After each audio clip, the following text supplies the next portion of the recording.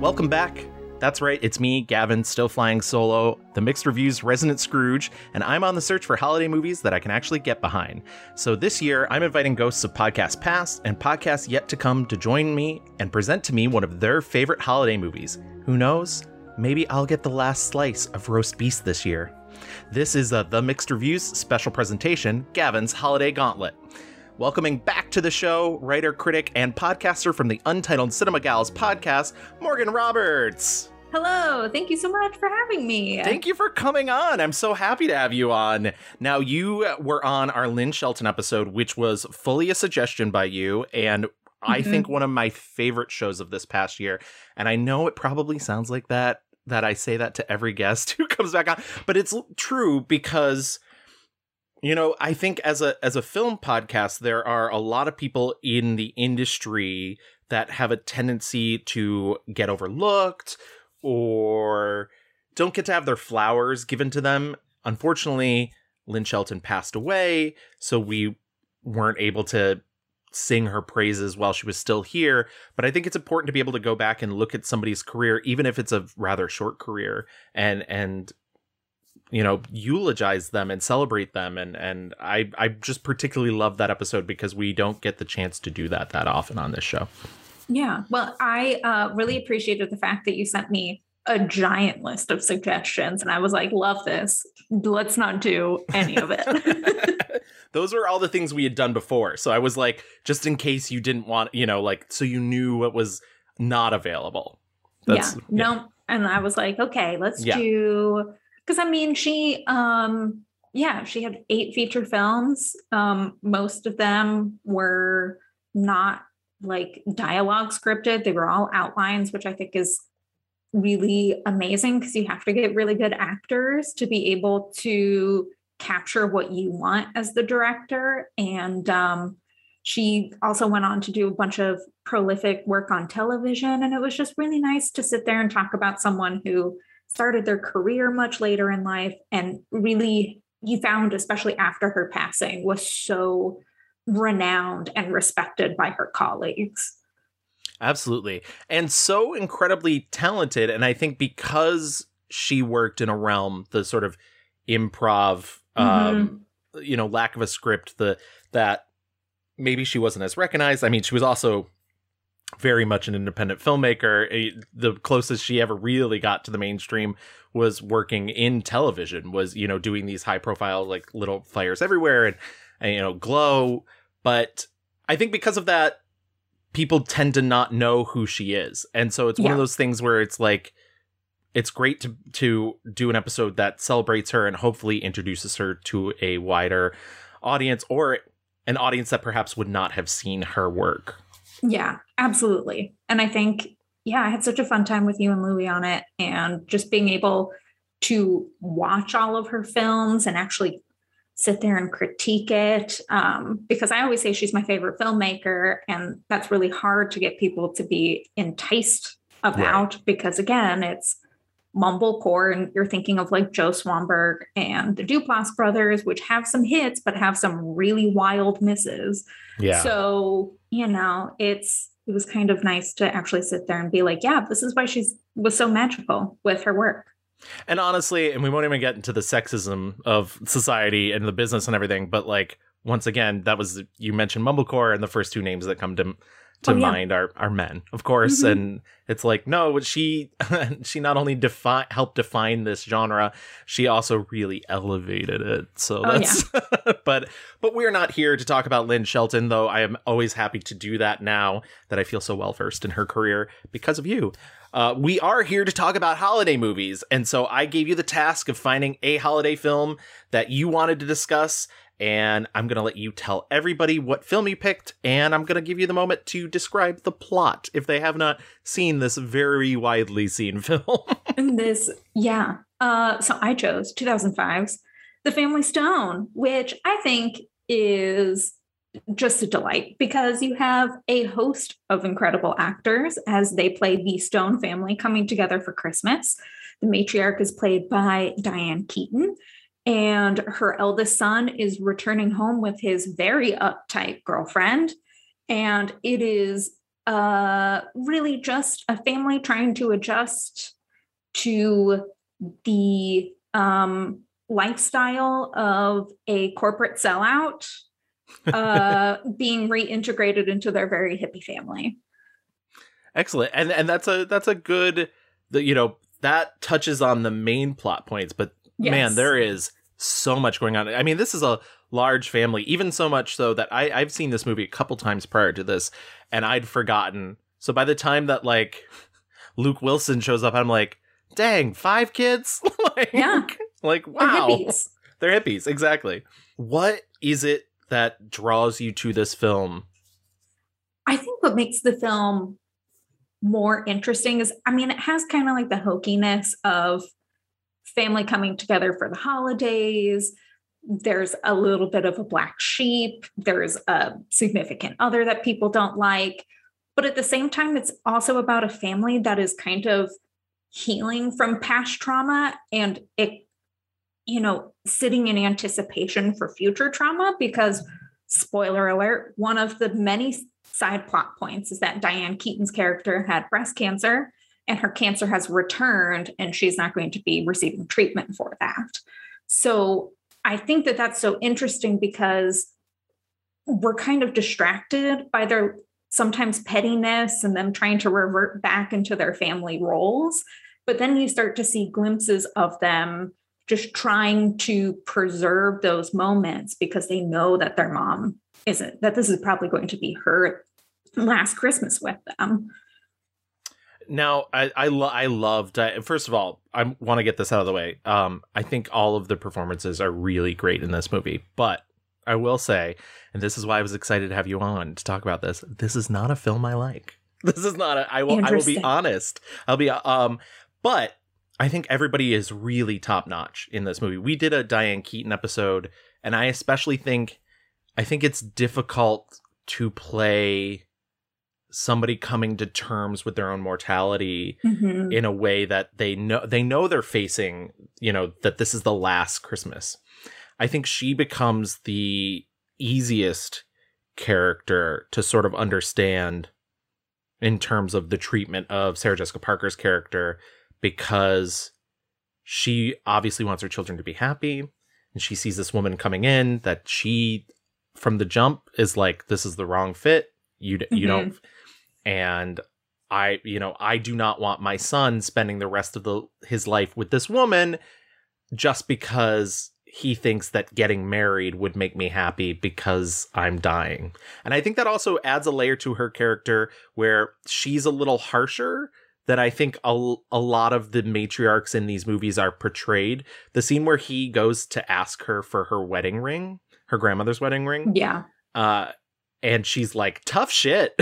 Yeah. Is one of my favorite things, because I do think at that point, the lack of inhibition, the idea that she knows she's not going to make it to the next year, she's like, well, no, I want you to know, I think you are making a mistake.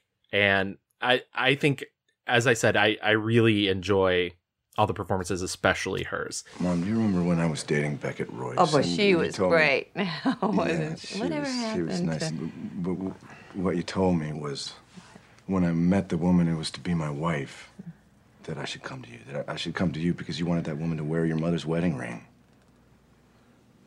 Well, I've met that woman, and I want to ask you for the ring that you promised me.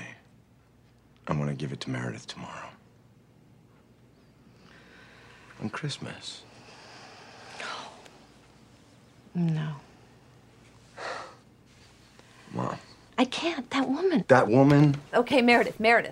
It's just, honey, I can't give you my mother's wedding ring so that she can... You made a promise to me. Tough shit. She's maybe my favorite character in the film, but we'll get to that. But I am curious, when was the first time you saw this movie? And I know you've actually written a review, so you should mention where people can find that review. Oh yeah, so I wrote a review for the online publication In Their Own League, because we were talking about some of our favorite holiday films, and this has always been one of mine. I think I saw it very shortly after it came out. I didn't go to theaters to see it, but definitely, to age myself, went to a Blockbuster to rent it, because I was in a very deep Rachel McAdams' phase, who is my favorite character in the film. And it's really interesting because I think on the first watch, I was kind of like, well, this was not anything that I expected. And as I've gotten older and like continue to rewatch it, there are some really tiny things that they do in their performances that I think were probably a little bit ahead of its time, though there are some things in it that are like very mid 2000s that you're like, okay, that is appropriate for the time that this I would occurred. also say that there's some things that occur in this movie that are way prior to that, but I'll get to that in a moment.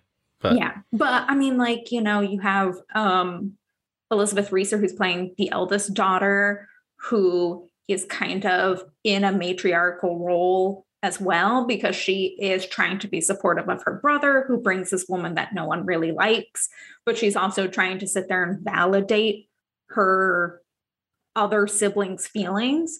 I think that Amy is my favorite character, mainly because as the film progresses, you realize how close she was with her parents, especially. And so I think that Sarah Jessica Parker's character is an easy target for her, because instead of letting out the sadness and anger that she has about the situation, she can just be particularly mean and cruel. And she is. And that's, I will say, one of the things that is unique about this movie is, and I wish perhaps maybe the movie didn't want you to like her as much as they do, but she's also Rachel McAdams, so it's really hard to hate her. But she's mean. She's is mean. She's very mean and an instigator. And this is not me defending Sarah Jessica Parker, because Sarah Jessica Parker does some shit in this movie that is not right. But I will say that the way that this movie sets up its characters is, you know, he's coming home with this woman and none of the family really knows her. And also, by the way, guys, don't do that to your family. No. don't introduce the woman you're going to marry for the first time as your fiance. Like, ease in. No, he's just coming in hot with like, it's mom's final Christmas. Here's this crazy lady that I'm about to marry. Exactly. Big mistake. Huge. But I will say, all anybody has to go on is Rachel McAdams' character. Mm-hmm. And she arrives maybe 10 minutes beforehand, and she is poison. She's just like, I'm going to pour this poison in your ear. I'm going to tell you all about, I went to lunch with them. She wouldn't shut up. And I was just like, okay, let's calm down. And also, sorry, and I will let you get back. I don't mean to interrupt your thought. No, you're good. The scene in which they play charades, she is so cruel to Sarah Jessica Parker. Oh, yeah. And I am happy, actually, that Patrick Thomas, Thad's partner, we haven't even touched on Thad. Thad is I want to say, if I was to guess age range, right? Would you say Rachel McAdams is the baby and Dylan McDermott is the... Well, so the lovely part about renting DVDs at Blockbuster is that they used to have these cool things called DVD commentaries. Kids, DVDs, you really missed out. You really missed out on those. But what's really interesting is they had a very intricate backstory. And this film just plops you in the middle of it, where all these actors had... I think that's probably why their performances are so great, because they are fully fleshed out people before we get to see them. And so, yeah, Rachel McAdams is the baby. And there's a whole plot about how she moved back home to help care for her mom, which isn't explicitly said. And then, yeah, so I think Thad is probably next youngest. Okay, that's sort of what I was going. That's where I thought. I thought like, in terms of the lineage, I was like, Thad, maybe next. Thad's character is their second youngest brother. He is both deaf and gay. He has brought a black partner home with him, and I like, this is part of the movie that kills me because they feel very tokenized.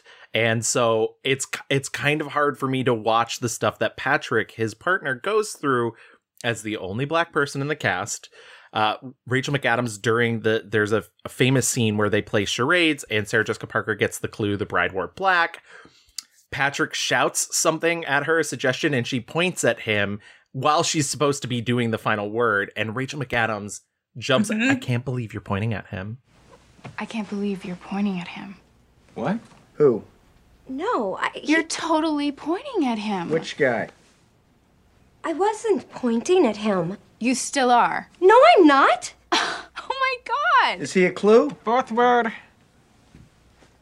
I wasn't. Fourth word.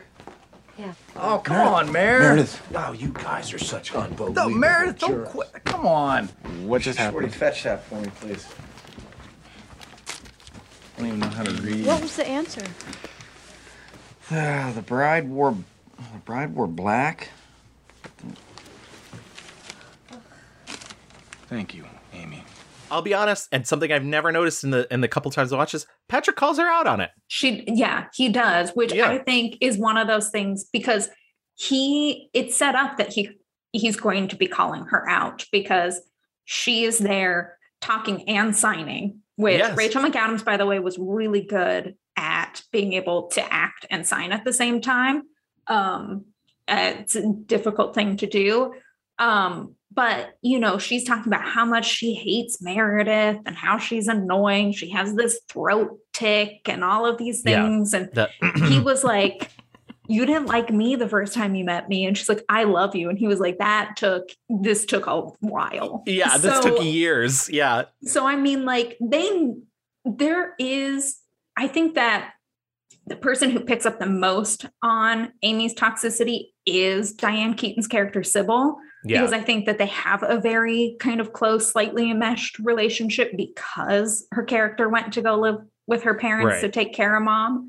But I think one of the things is everyone hates it because they're mean, but it's just Diane Keaton and Rachel McAdams who are particularly mean. Like everyone else is I never remember the fact that Craig T. Nelson's actually quite nice. Yeah, he's a great patriarch in it. And I think what's great is watching him and Luke Wilson have a scene together where they go and get stoned.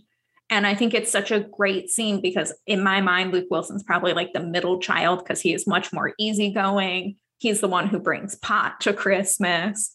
And so he just is kind of having Thad is trying to have a family. Our eldest daughter's trying to have a family. Who knows what Dermot Mulroney's doing over here. We know that Rachel McAdams is just a sad, crazy youngest child. I just need to be straight with someone that this is what's happening. And it's a kind of a sad, sweet moment. I do appreciate that you ended up knowing from the special features that element, especially of Rachel McAdams, because I think something like that, and this isn't a short movie. I don't want to be like, oh, well, the movie should be much longer. It's 104 minutes. It's a good running time for a comedy. Mm-hmm. I almost wish there was some key to that because I can only judge a movie based on the movie that's presented. And that is such an important piece of backstory information because she's essentially the third or fourth lead in this movie. Yeah. And you end up spending a lot of time with Rachel McAdams' character, even so much so that the film feels like it owes her a sort of happy ending, so that you get the introduction of this character played by Paul Schneider. He's an EMT that she's had a previous relationship with that, things sort of seem to sour, but now that she's back in town, maybe stuff. And also, by the way, Paul Schneider is fucking hilarious in this film. When things are chaotic at the end and he stops to introduce himself to Claire Danes. Yes, it's great. So funny. I've been in a social situation with Paul Schneider. Weird dude. Good weird. Not creepy weird, but weird dude. But I will say, I wish the fleshy stuff that's not there for Rachel McAdams was there because and once again, not to defend anything Sarah Jessica Parker does in this movie, but when she gets her comeuppance in the end, when, her strata spilled all over her and she's finally calling the family out, and which I think is actually my favorite scene because of the dialogue there, even though there's so much chaotic stuff happening. She points at Rachel McAdams and she's like, and you're the worst. Yes. She's like, I'm the worst. Yeah. And I'm glad somebody acknowledges it, at least in the film, because I would be like, oh boy, how can they let this woman get away with this? Yeah. There's something you mentioned in your review, actually, about the eldest sister, Elizabeth Reiser's character, being sort of matriarchal. And there's a scene where she Rachel McAdams has fallen asleep on her and she's sort of petting her head in a very motherly way. And the way the shot is composed, you don't necessarily know that it's Rachel McAdams. And she has that line of like, she's peaceful when she's like this. Yeah. And it could either be her daughter or Rachel McAdams, which is a funny line if it's her daughter, because her daughter's been nothing but an angel this entire Except film. for breaking that shoe. Oh, true. Yeah. Oh, I forgot about the shoe. Yeah. Instantly warming to the family. She breaks Sarah Jessica Parker's shoe. I like Sarah Jessica Parker's response. It says so much when she just says, "It's okay. I have another outfit with another pair of shoes," or something. And it was just like, ooh, ice. But there, and I honestly didn't know that was Rachel McAdams' character. That she was like, And it adds a depth to their particular relationship as well.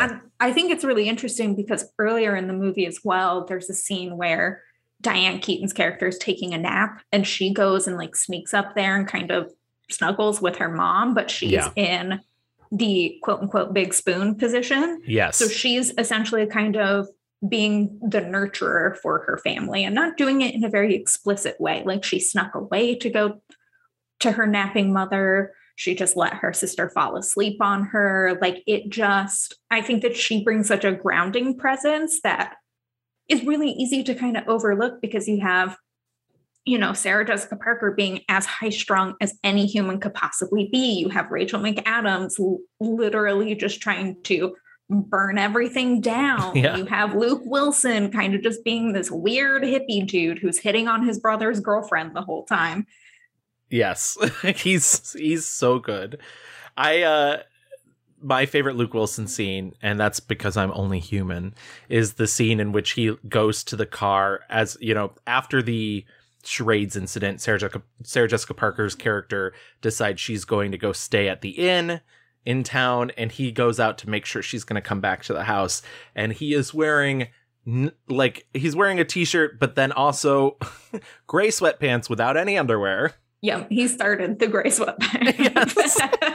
And he's just stretching in front of her, and she's like trying not to look. She's looking respectfully, but it's so funny. And Luke Wilson plays that pitch perfectly because you're well aware his character knows what he's doing.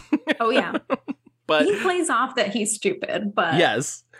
Now, am I correct in thinking that he is the only character that doesn't know that Diane Keaton has decided not to continue treatment?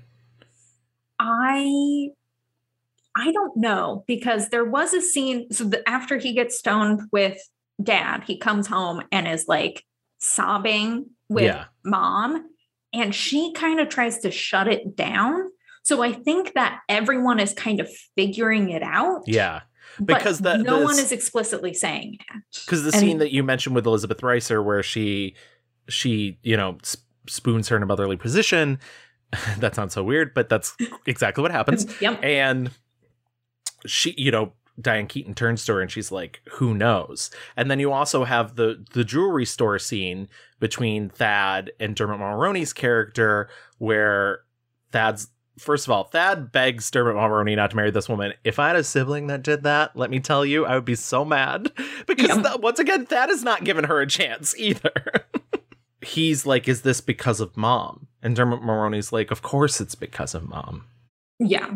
And so I felt like, I was like, so is the only kid who doesn't really know Luke Wilson? I think that they have all kind of figured out that it's back.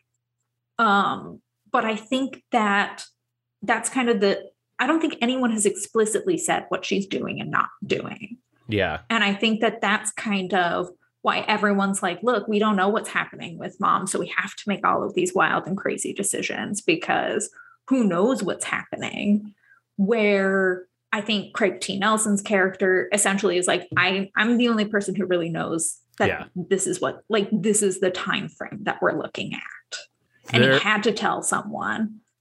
Their relationship is, once again, to me, it's the most fleshed out. It's so tender and so sweet. I think one of the most famous moments in the film is there's a montage of sort of how everybody is spending this night together after this climactic dinner scene, which I will talk about, or I will, Yeah. we'll bring up next. But, you know, it's this montage of everybody together, what they're doing that night.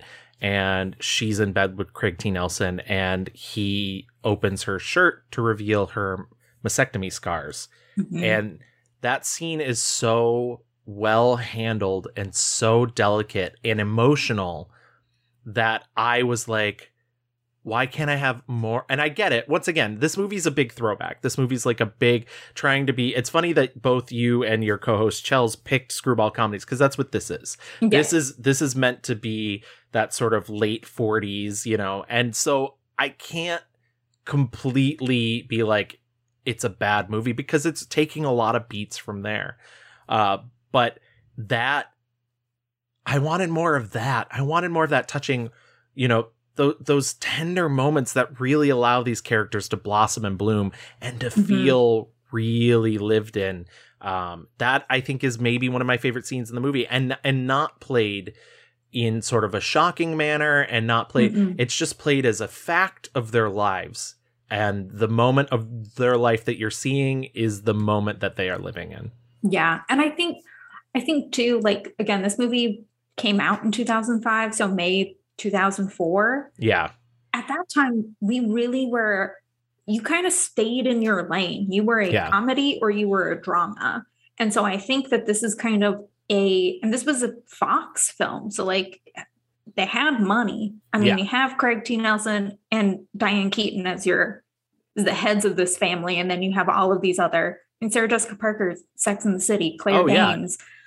I mean, everything. Genuinely. And they spent, you know, it's an $18 million movie, and it looks it's not a cheap film by any means. And it made $92.9 million. So it's certainly even regardless of any critical commentary, it was a success. So, but it was interesting that this was kind of one of their almost like first attempts to take, like, you can have funny moments and sad moments and it can still be a comedy, because life is kind of like that. Yeah. And so I think that there is definitely room for improvement, but for what was happening at that time in film, I think that it definitely was trying to muddy the waters a little bit to hopefully elevate the genre later on. There are two more things I want to touch on before we wrap up. One, I do want to touch on Claire Danes, whom I love. And once again, no weak link in this cast. Claire Danes is Sarah Jessica Parker's sister, who, after having such a terrible time, she has called her sister in to sort of act as a buffer. And as Dermot Mulroney puts it, she has given up her Christmas with her family to come spend their Christmas because her sister is so miserable because of the way the family is treating her. Claire Danes comes off a bus. Instantly, Dermot Mulroney falls in love with her. She falls from that bus. And because of that, the family loves her. I think, well, because I mean, like, her character is much more like indie and a little less pretentious, not as high strung, or at least outwardly high strung. Because I think that there are moments later where it kind of is like, oh yeah, that's why they're siblings, because they both have the same like freaking out. And I think that goes back to the fact that, like, it's all really good performances, because like you genuinely get a sense, and much in the same way that the Stone family are all related and they make sense together, you definitely get the sense that Sarah Jessica Parker and Claire Danes are related. And, you know, siblings aren't exactly the same. You know, I have two older sisters. We're certainly all very different people. But there are things that you share commonalities that, and I think that is played really well. Yeah. And I think, because I mean, Sarah Jessica Parker comes in and is like awkward because she doesn't like, she's like Ricky Bobby not knowing what to do with his hands. She's like, where do I belong? What do I do? And then when she's integrating herself in the family, like, she is just nonstop talk. And, you know, in a family of 7 people, you can't have one person that's like trying to dominate attention and conversation and stuff like that. Like, she just doesn't understand that. And then you have Claire Danes show up and she's like, oh yeah, I felt whatever, I'm clumsy. And they're like, wow, she's so easygoing. Like, how great. what if she and Ben got together? Because I guess Luke Wilson needed someone because they were bored. But yeah, like they just had these very different introductions because they hold themselves very differently. But yeah, in a later scene where Claire Danes is kind of forced to try on this engagement ring. It gets stuck, and then she panics, and her and Sarah Jessica Parker like panicking together. It was like, okay, yeah, you understand. And that's definitely a screwball comedy. Like, why would Dermot Mulroney ever force her to put on that ring? But that's what makes it a movie. They also question it. They're like, why would he do that? Right, exactly. Yeah, they seem to be. They're like, what is this? Calm down, everybody. The last thing I did want to touch on, I think, is the apex scene in the movie, the scene that everybody remembers, which is the dinner scene. It occurs maybe halfway into the film, maybe closer to 2/3 into the movie, but it's really the moment where you realize like how different Sarah Jessica Parker is from their family and how much she is not right for Dermot Mulroney. I will say once again, it does feel a little bit like an ambush, but she is wrong in this scene. And I think that, but essentially what happens is they're having dinner, and Thad and Patrick announce that, you know, they're gonna have a kid, or they're gonna adopt, and there's a comment made about Diane Keaton's character wanting all of her boys to be gay in her family, so they would stay with her, which I think is cute and very funny. And Sarah Jessica Parker comes back with like, well, you didn't want that, did you? Like you want normal children, isn't it hard enough? And like spirals from there. Meredith. No, I'm sorry. I mean, please don't misunderstand me. I don't. Well, I mean, all I mean to say is that I just don't think that any parent would hope for a child to be challenged like that. I'm sorry, I didn't hear a word you said. Sorry, this isn't coming out right. All I'm trying to say is that what I mean to say is life is hard enough as it is, and it just seems to me that you wouldn't want to make it any more difficult for your child. I mean, Patrick, you must understand what I'm trying to say, right? What did you say? Oh, well, now, boss, I think we have been hit twice. No, I'm sorry. I did not mean that. Honestly, Why don't you try saying what it is you do mean? Everett, I'm sorry. Well, that's enough. I just think any parent would want a normal child. Oh! God damn you, okay? Sybil. Don't Sybil me. Just for the child's sake, just to make it easier for the child. That's enough!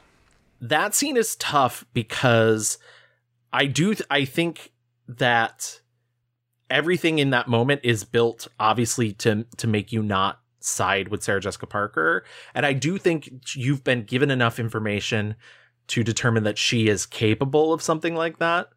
But I kind of feel like, once again, not me defending her character, because she's a character I don't particularly like, and maybe would be kind of on their side if this was the real world.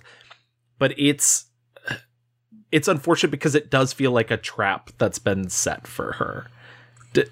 Yeah, I mean, it is. I think one of the things about it is they're clearly trying to condense an entire dinner into a scene. So like, that's where it kind of feels like, oh, we're kind of going from, you know, them talking about adopting a baby. And then, you know, Claire Danes' character does kind of ask, you know, is there a preference on race? Because I think that that's kind of a normal thing to ask if you have an interracial couple. Like, is there something that, especially like, are you facing barriers, would probably be the more appropriate question. And I think that's really where it comes in, is like, she starts off down a bad path that she hasn't fully thought through. And I do think the movie does a good job of trying to get there. And unfortunately, everybody's sort of dogpiling. And it goes there fast. Yeah. But like, I think if you were having a normal dinner conversation, you could totally see these characters starting to delve into that, because they are very much seem like very waspy Claire Danes and Sarah Jessica Parker's characters come off as these very waspy people. So, I mean, to ask, preference of child's race is questionable and not so great. But then, she's also very apologetic about it, of saying, like, I don't mean to offend. I'm really sorry that that's a question that I asked. And, they're very, like, quick, and she doesn't dig herself a hole after that. She doesn't keep asking. So I think that by doing that, they were trying to juxtapose how these sisters operate, where one will be like, look, I said something stupid. I'm going to apologize. They were gracious enough to answer. We're going to move on. Where Sarah Jessica Parker's character just keeps digging a hole. Because I think that one of the things that's established is she's someone who really likes to be in control. So when she sees that she is digging herself a hole, she wants to try to undo that, but then makes the situation worse. So I think it happens so fast that's why it feels particularly awkward. But I think that it would have been an inevitable conversation, because the way that she already was treating Thad, because he is hard of hearing, was like, oh, she really doesn't encounter people who are different than her, because she's just shouting at him. And it's like, that's not how I always forget that her very cringy introduction to Thad is that she is shouting at him like a cartoon character does in a movie from the 40s where someone doesn't speak English, but I mean, that's also a really real response. Like when you see people who are being introduced to deaf and hard of hearing people, they shout at them. It's like, that's not, if you don't know American Sign Language, get someone who does. Say, I'm sorry. Or you've been dating this guy long enough, you could maybe learn a couple of phrases at this point if you know this about one of his family members. You don't have to be proficient. Just the fact, I mean, it's like going to another country and just learning, like, help, I'm lost, I'm sorry, I'm American, like in whatever language you're being integrated into. They're going to appreciate the fact that you're saying something to them, trying to communicate. But instead, she just shouts and then insults him by saying, you wouldn't really want all of your sons to be gay, because that's really tough and difficult, which in 2005 wasn't completely untrue. Right. No. And I will give, for as much as I'm complaining about tokenism, and I still think that is true, Thomas Bezucha, I believe that's how you say his name, who wrote and directed this movie, is a gay man.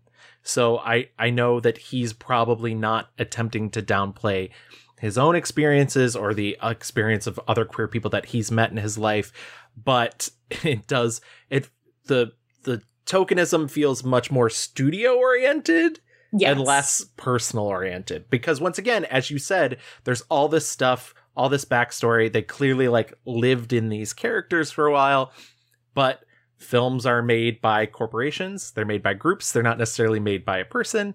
And so that's probably got whittled down until, unfortunately, they were like, well, these people are not the stars. These are not Sarah Jessica Parker, Dermot Mulroney, Claire Danes. So their story is going to have to take a back burner. And just be a catalyst for those people too.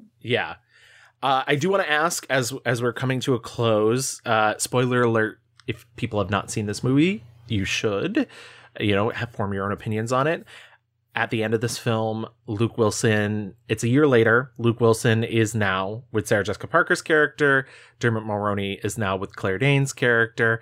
They've all gathered together. Sybil, the matriarch of the family, Diane Keaton's character, has passed away, and it's their first Christmas without her. And everybody's sort of celebrating the decorating of the Christmas tree.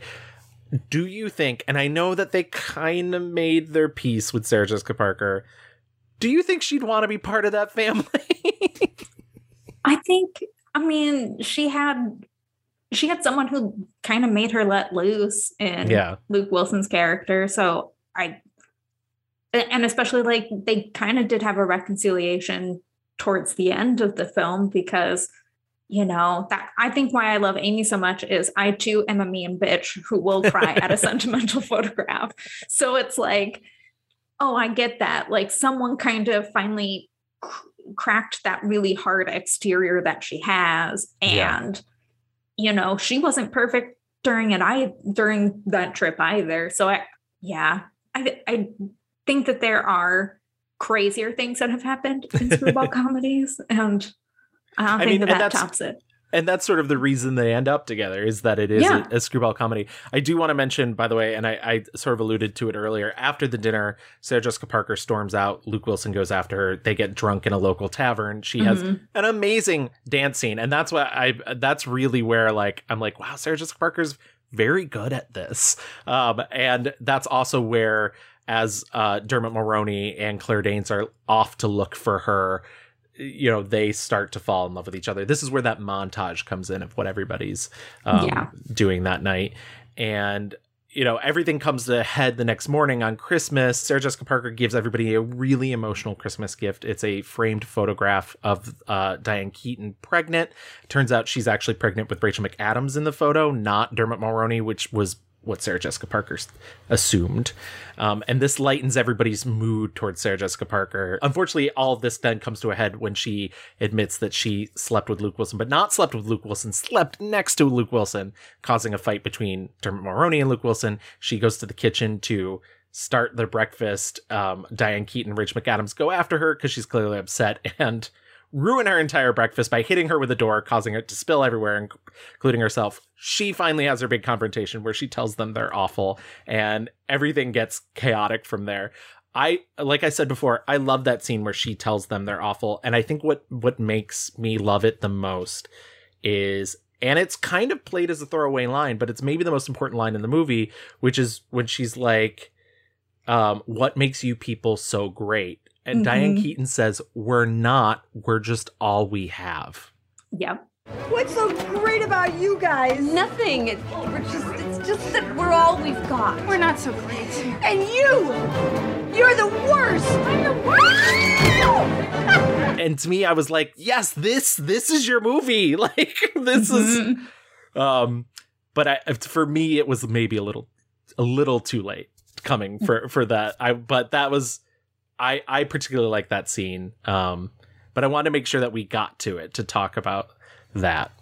Oh yeah. It's, that is, because I mean, her calling them the worst and Rachel McAdams being hurt by it, which I find hilarious. Yes. Because I'm like, you were actively tormenting her. You know this. You know this. I mean, you're mean about having to sleep on the couch. Yes. Like, suck it up, Buttercup. But yeah, that line where she's like, what's so great about you? And it's like, nothing. We're just all we have. And I think that you kind of get hints at that by the way that they all kind of start to regress to who they were growing up in that house. But I think that by actually vocalizing it, you're like, okay, yeah. So my sneaking suspicion that this really weird family is a little bit enmeshed in some places is kind of why they're acting absolutely chaotic. Chaotic is a perfect way to describe it. That's, but they do it so well because they're a family. Yeah, absolutely. Well, Morgan, thank you so much for taking your time out of your holiday month to come and talk to us about one of your favorite, well, talk to me, not us, Louis not here, to talk to me about one of your favorite holiday movies. I really very much appreciate it. I think what I'm taking away from this holiday movie and its very special holiday message is that even if you're with the wrong person during the holidays, see if they have a sibling. Yeah. It could work out. It could work out. Sibling, a cousin, a first cousin, a second cousin. A parent. What's their dad doing? Yeah. I'm just saying. Anyways, thank you so much. I'm going to give you a moment to plug whatever you want to plug and tell people where they can find you online. And once again, seriously, if you have not read Morgan's review of this film, go seek it out. It's great. Yeah. So you can check out In Their Own League. We have an advent calendar going. You can read my extremely chaotic review / dissertation on why Doubt is a Christmas movie. When I told Chelsea you were coming on, she's like, she's going to make you watch Doubt. And I was like, you know what? I'd watch Doubt. Yeah. They fight over Frosty the Snowman. It's a Christmas movie. But you can check out our stuff over on Twitter at Their League, THEIR. LEAGUE. And then, Untitled Cinema Gals, we're just popping in and out every so often because Chelsea and I have been particularly busy, but we're on Twitter and Instagram at Cinema Gals. And go check out some of our past episodes. Gavin was on where we talked about turning 30. Oh, you kids. Us children. We had someone just rediscover the fact that we did coming of age films, and Chelsea said that Godzilla vs. Kong is her favorite coming of age film. So just go check out the chaos. So much like the Stone family, that's what we strive for over at Cinema Gals. Well, Morgan, thank you so much. I really appreciate you taking your time. And thank you, everybody, for listening. I hope you're having an amazing holiday month. And I'll be back with another Gavin's Holiday Gauntlet soon. Thank you for listening to this The Mixed Reviews special presentation. If you want to contact us, you can always find us on Twitter at The Mixed Reviews.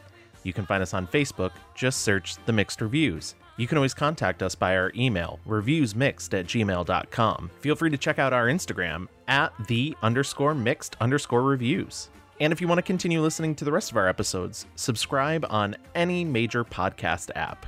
We're on Spotify, Stitcher, Google, Apple, Audible, Amazon. And if you do listen to us on Apple or Audible, stop by, leave us a 5-star rating, and write a little review. We'll read it on the show. Once again, thank you for listening, and I hope you're having a happy holiday.